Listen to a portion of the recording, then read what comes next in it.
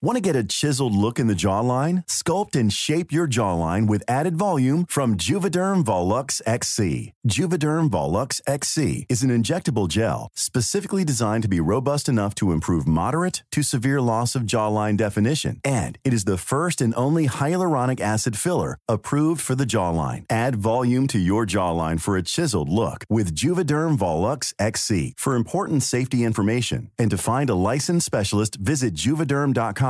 That's JUVEDERM.com. Not for people with severe allergic reactions, allergies to lidocaine, or the proteins used in Juvederm. Common side effects include injection site redness, swelling, pain, tenderness, firmness, lumps, bumps, bruising, discoloration, or itching. There's a risk of unintentional injection into a blood vessel, which can cause vision abnormalities, blindness, stroke, temporary scabs, or scarring. Talk to a licensed specialist to find out if it's right for you. Visit Juvederm.com. That's JUVEDERM.com. Mother's Day is around the corner. Find the perfect gift for the mom in your life with a stunning piece of jewelry from Blue Nile. From timeless pearls to dazzling gemstones, Blue Nile has something she'll adore. Need it fast? Most items can ship overnight. Plus, enjoy guaranteed free shipping and returns. Don't miss our special Mother's Day deals. Save big on the season's most beautiful trends. For a limited time, get up to 50% off by going to BlueNile.com. That's BlueNile.com.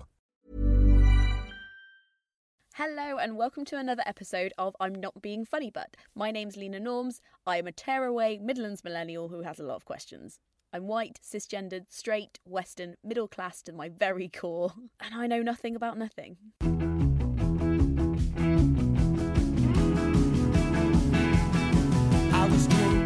Hello and welcome back to I'm Not Being Funny But, the podcast where we ask the questions you pretend you knew the answers to, or the ones you didn't think to ask. Now, last episode...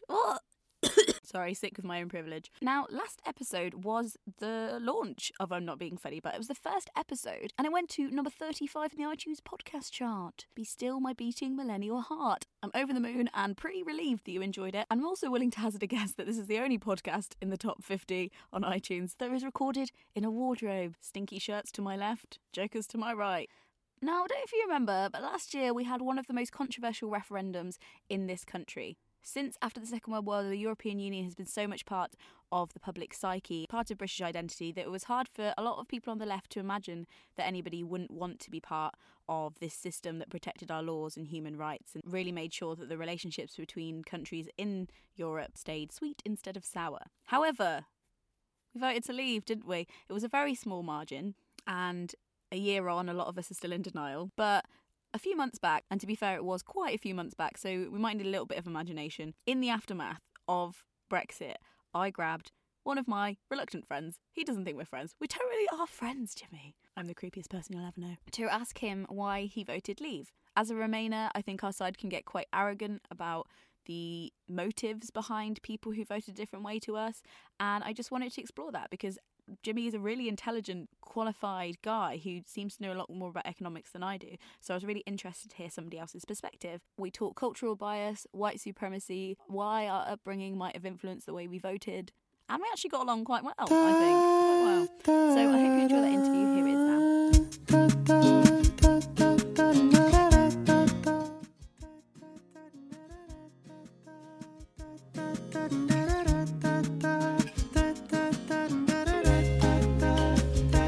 So, Jimmy, we know each other. We're friends. Vaguely, yeah. Vaguely. I've met you twice. Intimate. I think it's been 3 times, Jimmy. Okay, sorry. It's intimate now. I voted Remain. Yes.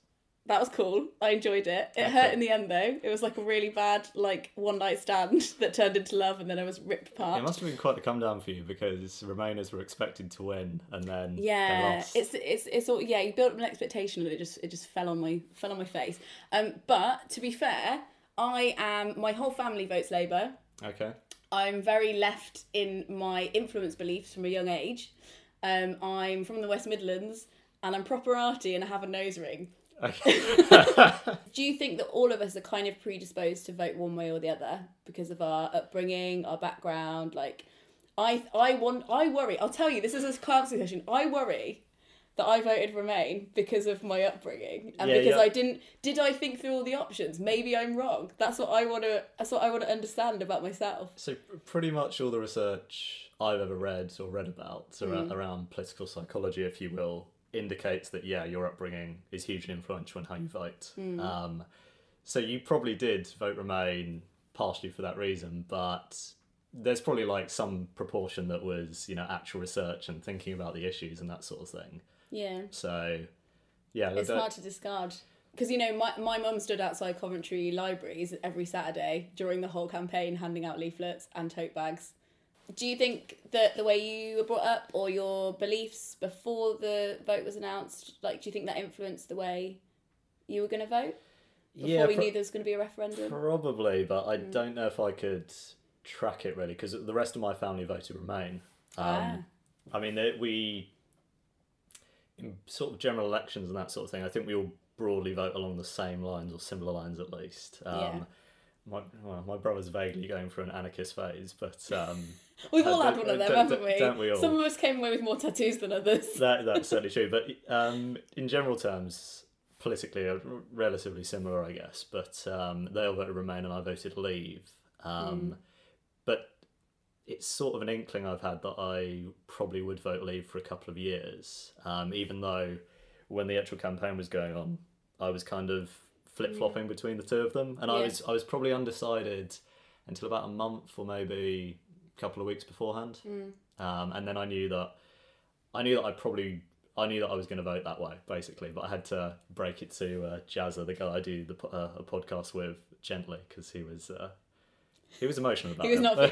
He did let emotions get involved. I'll give him that. But it's good to have feelings. We can't all be, you know. I mean, actually, that was a general thing of being, because it sort of alluded to the kind of bubble that people leave, and there were a lot of friends I had who said that they knew almost no one apart from me who voted Leave.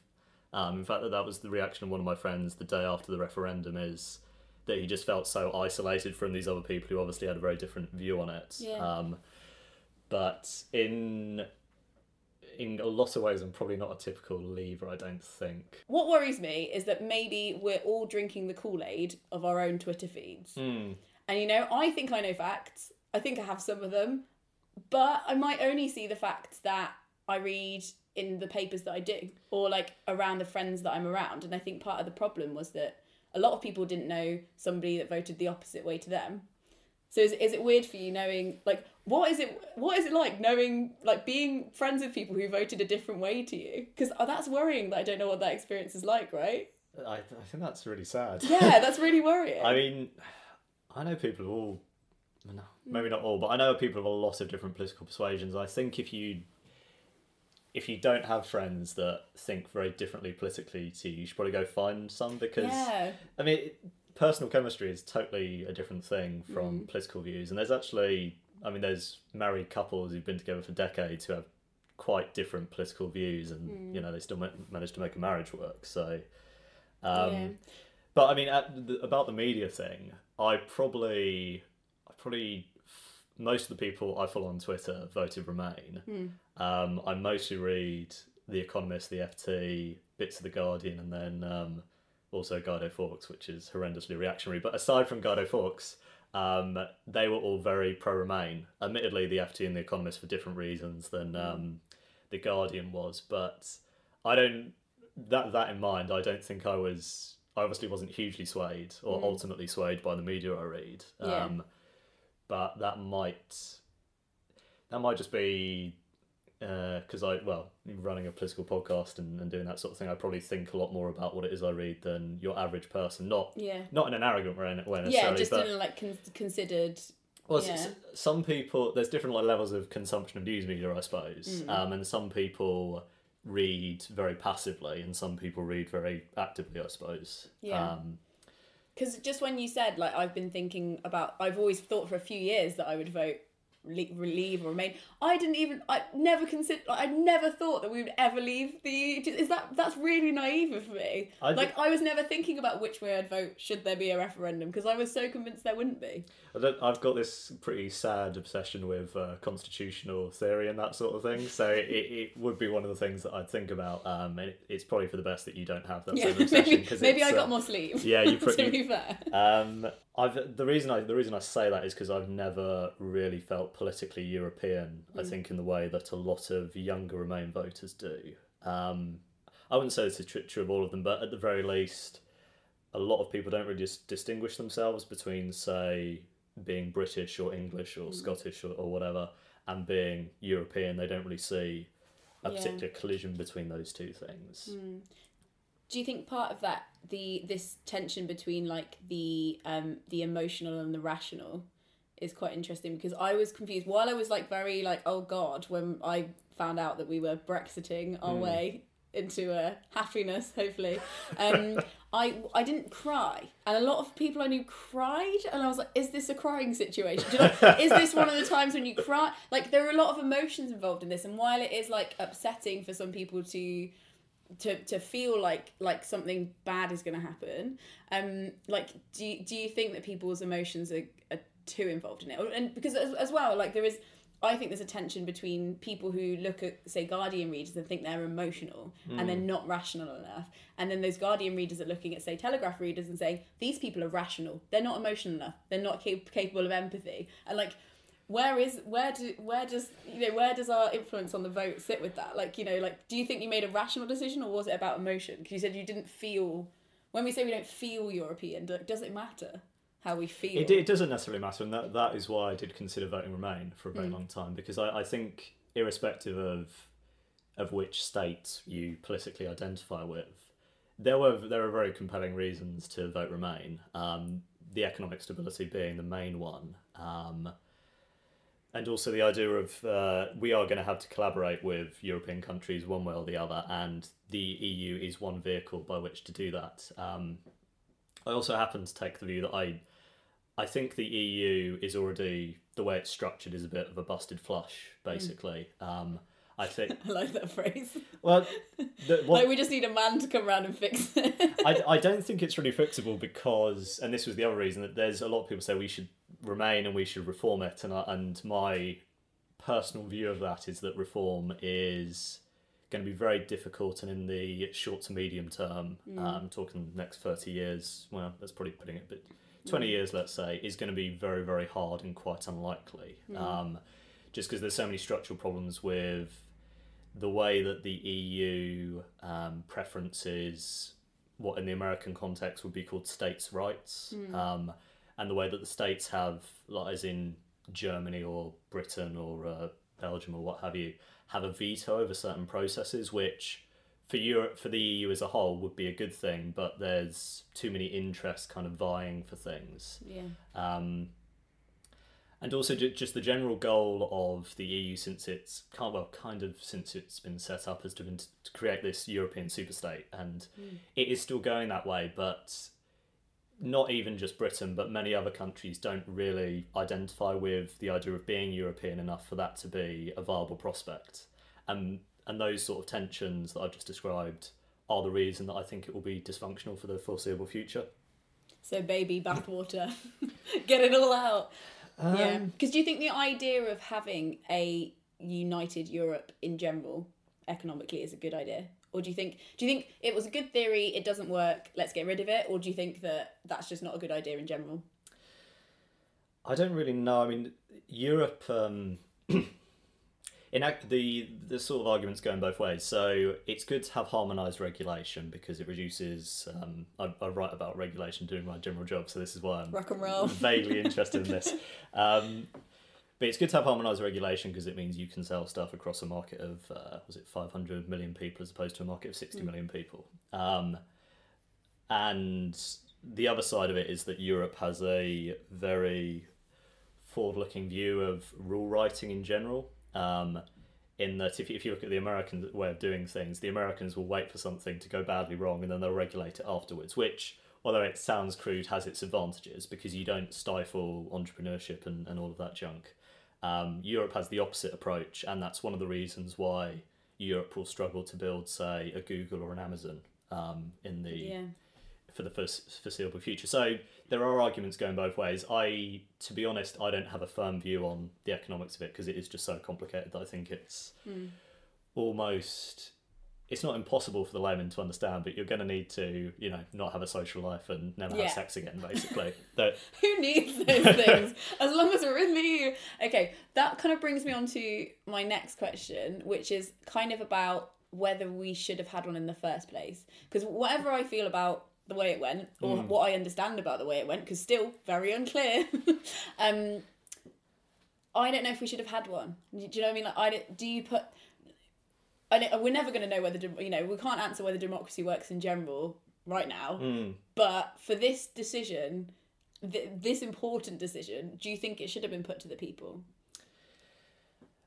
I'd say yes, and it's not just because Leave won. I would have said yes even if Remain had won, because the EU, or the European Economic Community, as it was known when we had the referendum in 1975, has never been validated by the British people for a vote which, given the expansion of powers in the EU and the amount of our lives that it actually controls, is a problem for its legitimacy. And arguably, if say Tony Blair had held a referendum when the economy was holding up and all that sort of thing, and the papers were somewhat less hostile to the EU than they are now, before Boris Johnson went and planted all those bad stories and false stories about what a guy. about Brussels. 10 out of 10, wouldn't Boris again. It would have lent the EU a lot of legitimacy in Britain, because when Nigel Farage turned up on the scene,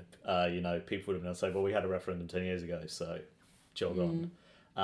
It inevitably had to happen, because what essentially happened after the Maastricht Treaty and the various bits of legislation from the late 80s onwards is that Europe became less of a trading bloc and more of a proper functioning state. There are still things that the EU doesn't do that a state probably should do, but when you consider the fact it has a parliament, say, the amount of legislation it writes around various areas, the fact it has, say, a foreign minister of its own, that's the general direction it's heading, and you can't absorb...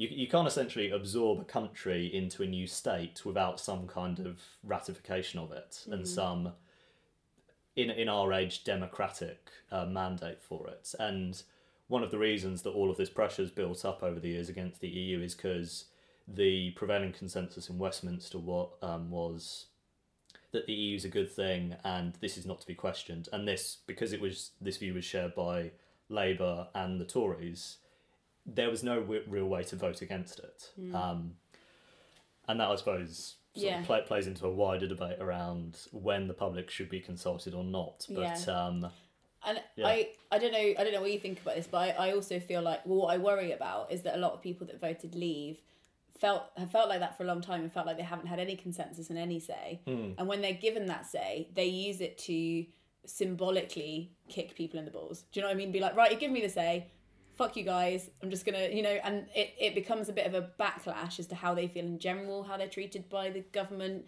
how much resources they're allocated as communities, and the vote can become quite emotional and be about something else, but the result will still be specifically about...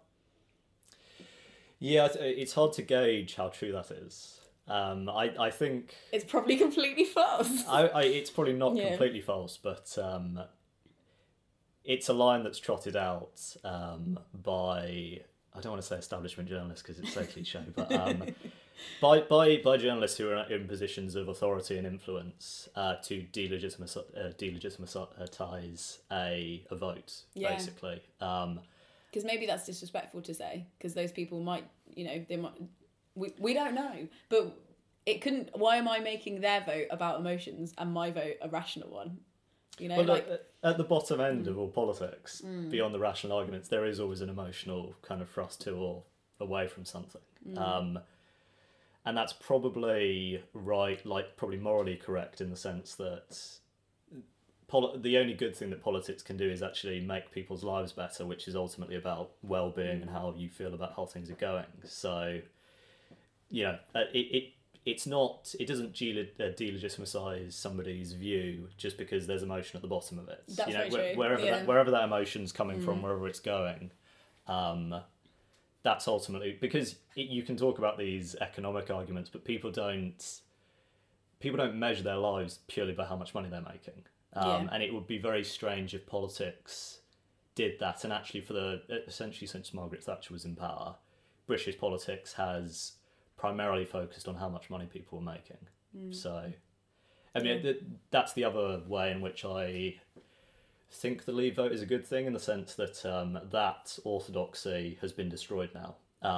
It probably won't be rolled back as much as people think it will, but if you look at someone like Theresa May, who I don't necessarily like as a politician in terms of her political views, she's very different from Thatcher, Blair and Cameron, in that she wants to shape politics in a more direct way. It's more of a it's less laissez-faire and more getting involved. So yeah. So can I get to the root of the question? You can if you want. What are your reasons for voting Leave? It's hard to consolidate. You don't have to be like bullet point, but like when you went to that ballot box and you were like, right, I'm going, getting my little pencil out, what were your this is why I'm doing it thoughts?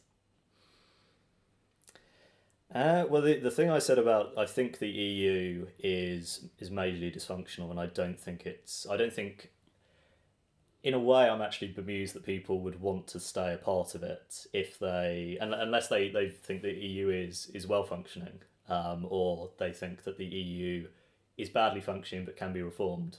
But I don't personally think that that's true, and that's really a judgment call. No one can ultimately say where the EU is going to be in 10 years' time. So that was front of mind. The thing about feeling more English than European was, I suppose, an emotional reason for it. It's not one that would have overridden or more practical matters in my case, because I think you can be French or German or whatever within the context of Europe. But I also think that ultimately the EU won't survive if European identity doesn't come to dominate national identities in the way that being American is more important to Americans by and large than being Texan or being Californian or what have you. Yeah, that's a good point. So I think, and I suppose you might take the view that in the long term, Englishness is probably, or Britishness is probably dead anyway. I suppose you could say that about every I don't think that's healthy though. I think that the less localised an identity becomes, the less personal it becomes, and the less people get behind it or want to protect it or change it, or So I do believe, I think you can feel both, but then maybe you're right that we need to feel, if it was going to work, everyone needs to feel more European, and they just don't. Well, the reason that Britain is at risk of breaking up with Scotland peeling off is that there's a lot of Scottish people who feel more Scottish than British, or actually even don't really feel British at all. And to make a country work, I actually think you do have to have a sense of kind of an enlarged family kind of thing. Because otherwise you don't get support for things like the welfare state or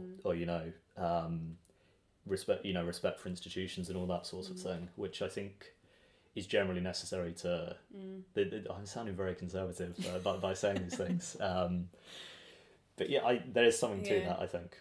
Because I think obviously like the root of the word conservative is to conserve. Like people are worried that being British and being able to make British decisions in British Parliament is the thing that we need to conserve, and that's the most sacred thing. Whereas part of the influence of my vote was that I don't think I want to conserve Parliament the way it is, and I don't trust it. So were we to vote, maybe I'd have felt differently if I had a government in that I had voted for and believed in. But at that moment in time, in 2016, I was like, now is not the time to take back the power, because I won't get it, you will.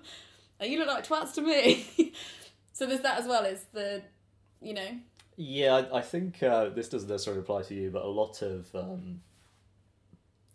progressive people on some level are kind of ashamed of being British. Yeah, maybe definitely. Not in a. They might not necessarily view it that way, but you kind of get it when you hear them talk about British institutions and that sort of thing. Obviously, Britain has done an awful lot that people should be ashamed of in its history. Yeah, the empire influence is scary. Like, the knee-jerk reaction to protect Britishness without question Yeah, scares me shitless. I think the opposite of that, which I think is what some progressives have, is the knee-jerk reaction to criticise Britain, whatever, like just and never to admit that Britain did anything worthwhile or positive in terms of the way that it's conducted its foreign affairs and that sort of thing, which is equally stupid for pretty much the same reasons, actually. We just have a really shit self-esteem as a country. Like, we can't work out what we like. We can't hold both to be true. We can't be like, I like these parts of my bodies, but I hate this part of my body. Like, we can't quite grasp which it is, and we're probably on different sides of it. But I think there should be a bit of both. There should be a bit of both, but this was actually something that, slightly cliche, I'm going to reference George Orwell, but Orwell had this big bugbear about left-wing intellectuals who hated, he usually would refer to Englishness rather than Britishness, but he sort of meant the same thing by that, I think. And it just, the intellectual tradition in Britain compared to, say, France is very anti-chauvinistic. I'm not saying all French intellectuals are pro-chauvinistic, but I think France has more of the French intellectual tradition is more proud of French ideals, and that's probably because of republicanism and that they feel that there's a little bit more there, whereas Britain has largely managed to conserve most of its a lot of its aristocratic habits and leanings and that sort of thing, which ironically progressives have sort of taken up with the anti-democratic talk in the wake of the referendum, so... Yeah, you know. They're all about that life. It's that time of the year. Your vacation is coming up.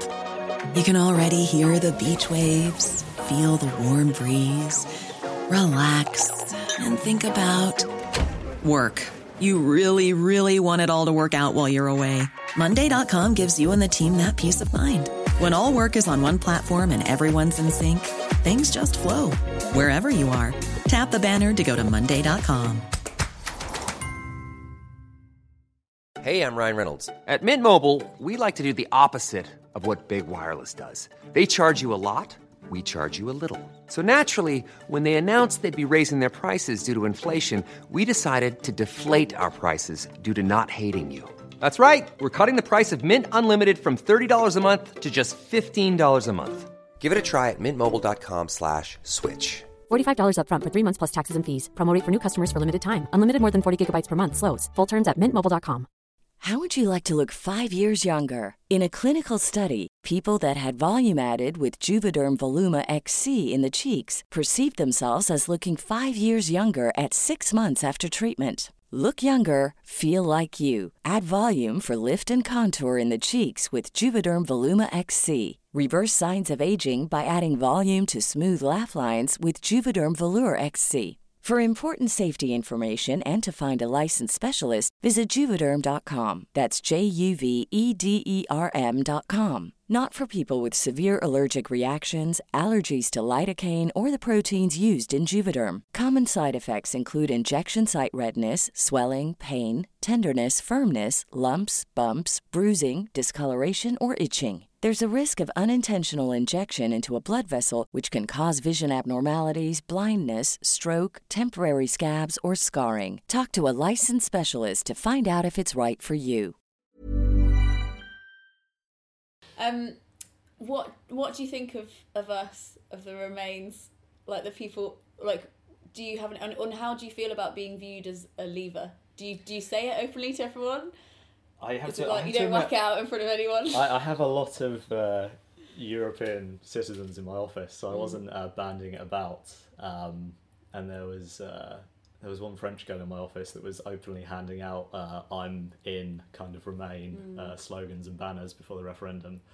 So I kept it relatively on the down low. Just have a peaceful day at work, really. You still want to be able to use the kitchen and stand at the water cooler without hate. The trouble with it is it's actually been very, very difficult for people to have civilised arguments about it. And I suppose because it cuts very much to people's identity and conception of who they are and what they're about. And so people take it very personally when you say I don't really like the EU. they interpret it as I don't really like you as a person. Yeah. And it goes the other way as well. I mean, there's it's rightly been parodied, but all the idea of the idea that anyone who criticises the Brexit vote is talking down Britain. There's grains of truth on both sides as far as that goes, I think.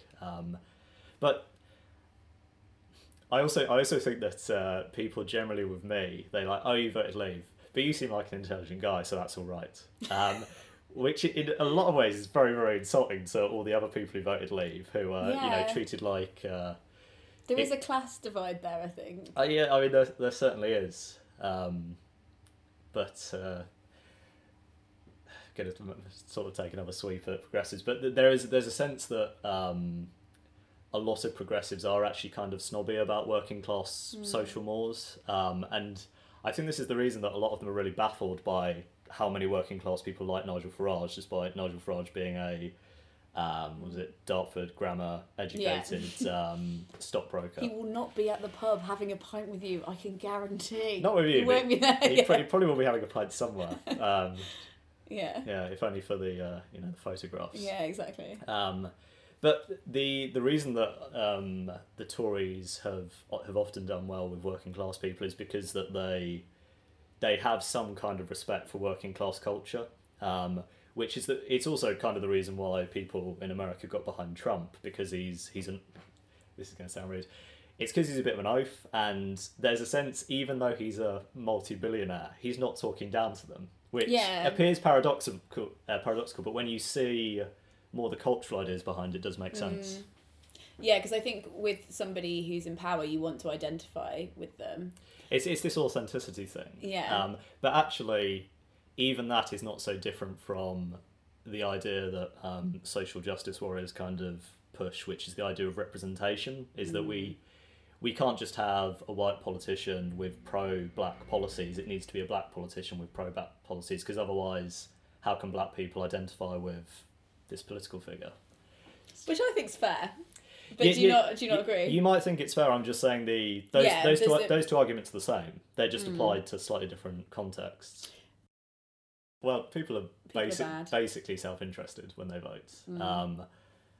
A lot of the principles that people espouse are basically ad hoc justifications or post hoc justifications for what they already intuitively feel to be true. That's myself included. Definitely. That's just an innately human thing. Rational choice theory or something. Is that a word? That's a thing? I heard that somewhere. Yeah, it seems to have been quite well researched, sort of psychologically, because there's this experiment people do where they sort of come up with this hypothetical scenario involving incest, and there's a natural human inclination to be disgusted by incest, and there might be evolutionary reasons why that's the case. But obviously, if you're looking at it from like a social harm point of view, in certain scenarios, it's not really possible to say, well, this is actually harmful, and yet people are still very queasy about it, right?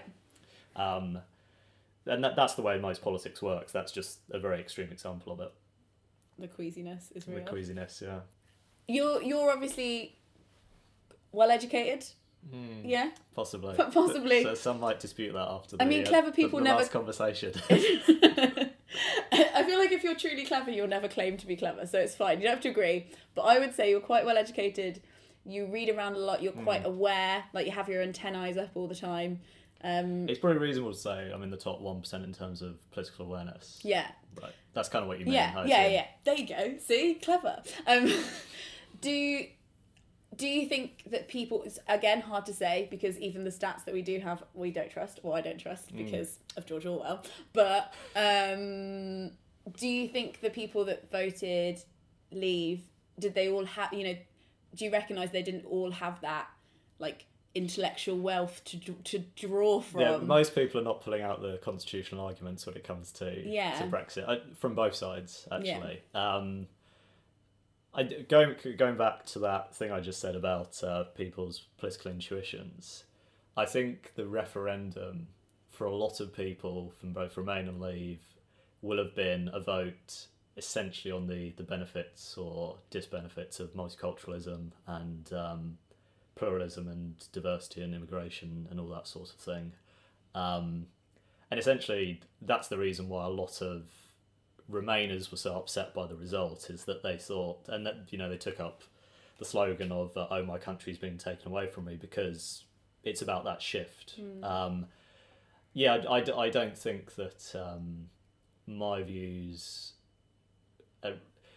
might be used by people who essentially have a problem with migration to buttress the argument, but most people are not going to necessarily even care about my view of like where the EU's going long term, and that sort of thing.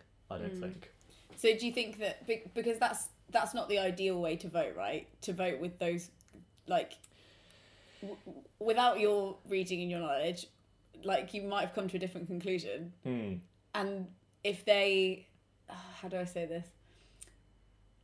You want people to vote on intellectual grounds. Is that where you're going with this? I would like there not to have been a referendum, because I don't even feel like I really understood my vote, but I voted for what I thought was right and like made the most sense immediately to me.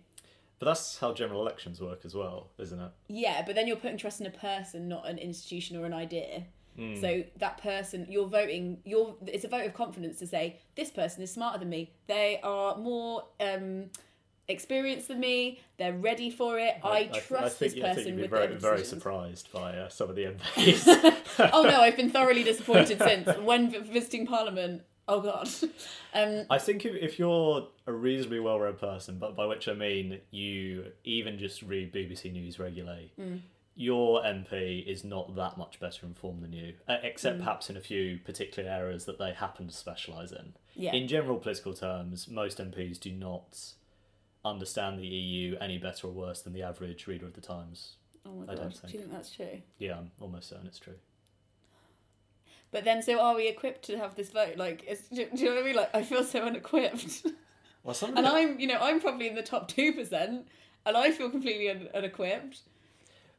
Well, I'd say that, you know, obviously the referendum, similar to the 1975 referendum, was about Tory politics. Well, the 75 one was about Labour politics, but it's about internal political disputes rather than there didn't need to be a referendum. There was a bit of an appetite for it, but there's been an appetite for it for a while, and with the state of Labour and the Tories both being generally in the pro-Remain camp, you didn't need to have a referendum. You could have just ignored the British public for a very long time, and probably we've got a long tradition of it, in fact. Yeah. That would be conserving. There's an interesting kind of comparison with the abolition of the death penalty in this country, which happened at some point during the 60s, and the public, there was a majority for the death penalty until sort of the late 90s, I think, in the UK, and it's not obvious where you kind of draw the line between kind of patrician politicians making decisions that they feel is in the best interest of the public, and then the public's right to control the country they live in. And it probably just comes down to whether or not you agree with the policy.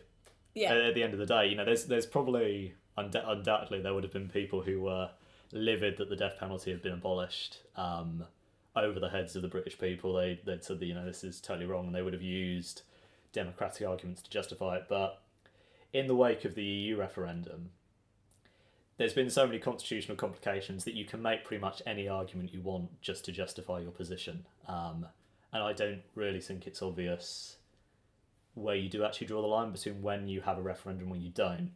But I would go back to the point that Britain was essentially absorbed into a developing superstate in the EU, what the EU became during the late 80s and early 90s and from then on in. And there was no vote on it. And there wasn't a serious opportunity to vote against it. You could vote for one of your nutty parties and then not get any say on who your MP was, but who's going to do that? Especially when a lot of the arguments around the EU are so abstract and so airy-fairy, whereas most people are more inclined to vote on, oh, am I going to get a job, or are my roads being kept clean, and just, you know, basic everyday stuff, really. So I think there should have been a referendum, and it's not just because Leave won. Yeah. Because I thought there would be a referendum and then Remain would win. Yeah. And then the question, basically, Nigel Farage would still be bitching about it for the next 10 years, but the appetite for it this is actually a very dangerous prediction. I think that would have settled the question at least for a while, you know. And I think the potential, so long as the situation had been well managed, which is, you know, a bit of an if, but it could then have been managed to dissipate the tension around the EU. But there's also the argument that just British people are just the way our political culture's evolved, and the fact we're an island, there's always, you know, a kind of tendency to see yourself as distant from the mainland, and we've also never really felt directly imperiled by Russia, which is actually a big reason for most of the Eastern Bloc joining the EU, and even France and Germany clubbing together during the Cold War. So, you know. We're just sitting, I feel like we're sitting on a lilo in the middle of the sea, sipping our martini, going, "See you later, guys." Because it's probably not that good. It's going to be a really shit martini. I should. Will somebody have weed in the martini? I think there will be. I mean, there's a significant chance of serious economic damage. But it's not. To answer what was like the last question you sent over to me about whether it's going to be a disaster. It's not a question of, is Britain going to collapse overnight? To fill you in, I literally sent Jimmy a question as I was like, "Are we all going to fucking die? Please tell me no." And that was literally my professional question I sent him. I mean, ultimately, yeah. But because of Brexit, probably not. Okay. I'll probably die of cancer or something instead. Cool. Yeah, probably. Probably not Brexit-induced cancer. Eaten by a bear. It's a question of probably more or less growth in GDP, which is very boring when it comes down to it. Nobody's interested in GDP nowadays. Post-truth, man. That will translate into potentially slightly lower living standards, but the causal effect is so indirect that it will be very hard to explain that to people in a way that they actually give a shit about.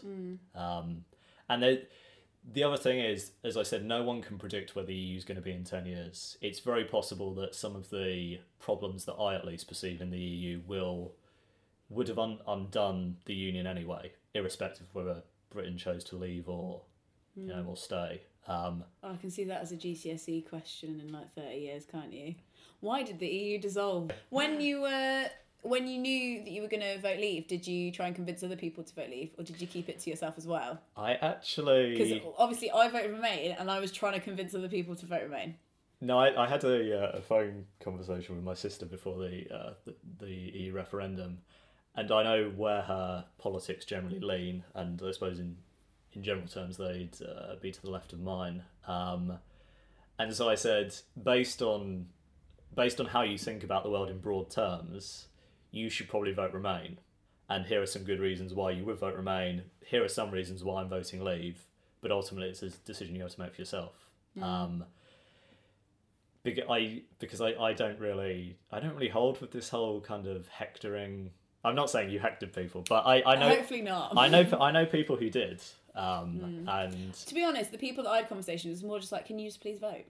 Because most of them weren't even registering, and I was like, "Get registering." I don't really understand. I mean, this is particularly your, kind of skepticism about democracy. I don't really understand the fervour to get people to vote. I understand it lends, the higher number of people vote, the more legitimacy it lends to the system, but some people just don't care. And well, maybe we don't want those people voting anyway, because if they don't give a shit. Yeah, I mean, if you can't be bothered to vote, or you can't be bothered to go down to a polling station, assuming that you don't have some disability that prevents you from doing that, important caveat, why should anyone give a shit about your opinion? Yeah. I mean, for most people, going down to a polling station it's not a huge ask. I realise we do have elections on a Thursday, which is not great, but... it should be a bank holiday. What the hell? It should be a bank holiday, it should be on a Sunday or something, but... yeah, I don't know, I would never encourage someone to vote if they didn't have some sort of opinion on it. What would you say to the people who are worried that most people who voted for Leave, and I say most tentatively because the stats haven't been made available to us because we can't see inside each other's minds yet. Are racist. When we've microchipped everybody for emotions, we'll literally be able to put this on the graph. But like the people who were worried that the Brexit vote was a protest vote, that their votes weren't being heard in general, like that they felt powerless and that nobody's representing them, and also they're the people that are they? I don't know. What am I saying? I feel like they're the people that are most scared of globalisation. So, bearing in mind, I think more middle class people voted for Brexit in absolute numbers than working class people. By and large, since Margaret Thatcher took power, working class people in this country have been ignored. And they've been ignored partly because Parliament has professionalised to a great degree. So it's now filled, I mean, it's always been filled with lawyers to some degree, but during, say, the 70s, you had a lot of ex-miners, say, and genuinely working class people. And now it's just full of professionals and Oxford and Redbrook educated people and Cambridge educated people, I suppose I should say. Not snub those people, but and just the general tenor of the policies has made life better for middle class people, often slightly at the expense of working class people. Even though globalisation's not a zero sum game, the middle class people have definitely got the way more attention partly because of demographic shifts. I suppose actually mostly from demographic shifts and because Labour and the Tories have responded to that. So if anyone felt that they were being ignored and then voted for Brexit, that kind of makes sense in a way because they were being ignored. You're like, spot on the money, you were being ignored, but then... Whether you think that's an effective way of processing that, I don't know. There's no particular reason why Labour or the Tories would suddenly pivot towards the working class vote because there just aren't the numbers anymore. I have a slight bleak view of politics in that a lot of things, it's not really about what you can do because the shifts and the changes are just things you have to ride out and make the best you can of them. And I just don't really see that change. Even after Brexit happens, there could be a shift towards more investment in things like apprenticeships or non-university higher education or that sort of thing. There could be various measures to ameliorate that condition, but on a very, very basic level, if you're a manual worker in the UK, it's not a good time because our economy is moving more and more towards information-based industries. And just in general, because of automation and that sort of thing, there appears to be no end to that.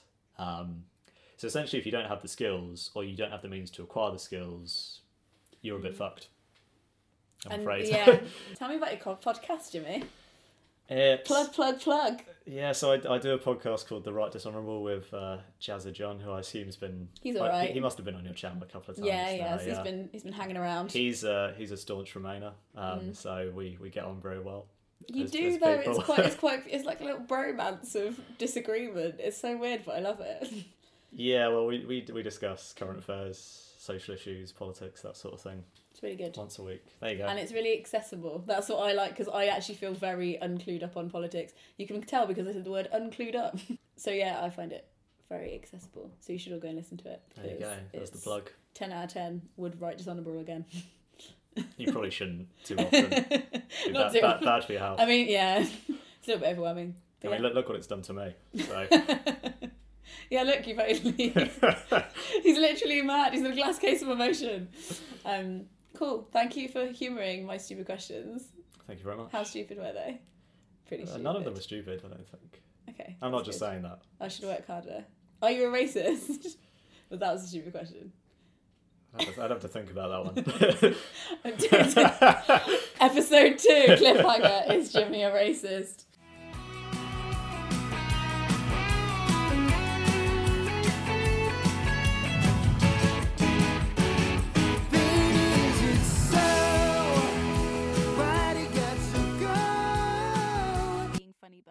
Really appreciate it. I've got some amazing people to thank from the ratings and reviews section on iTunes. Can't Stop Me, Ali McGregor, Natalia Kinsey, Mark Hemingway, Sky CR, Cole Kerris 123, Kelfire 88, Agnes Derion, and Claire CCP 94. Thank you so much for reviewing the podcast. If you'd like a shout out in the next episode, please go over there and review.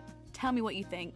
And in the next episode, I'm going to be doing a segment called I'm Not Having It, where I want to hear your rebuttals, opinions, disagreements, improvements. So don't forget to either tweet those at me at Lena Norms, LEENA NORMS, leave me a voice note in the link below, or you can even drop me an email.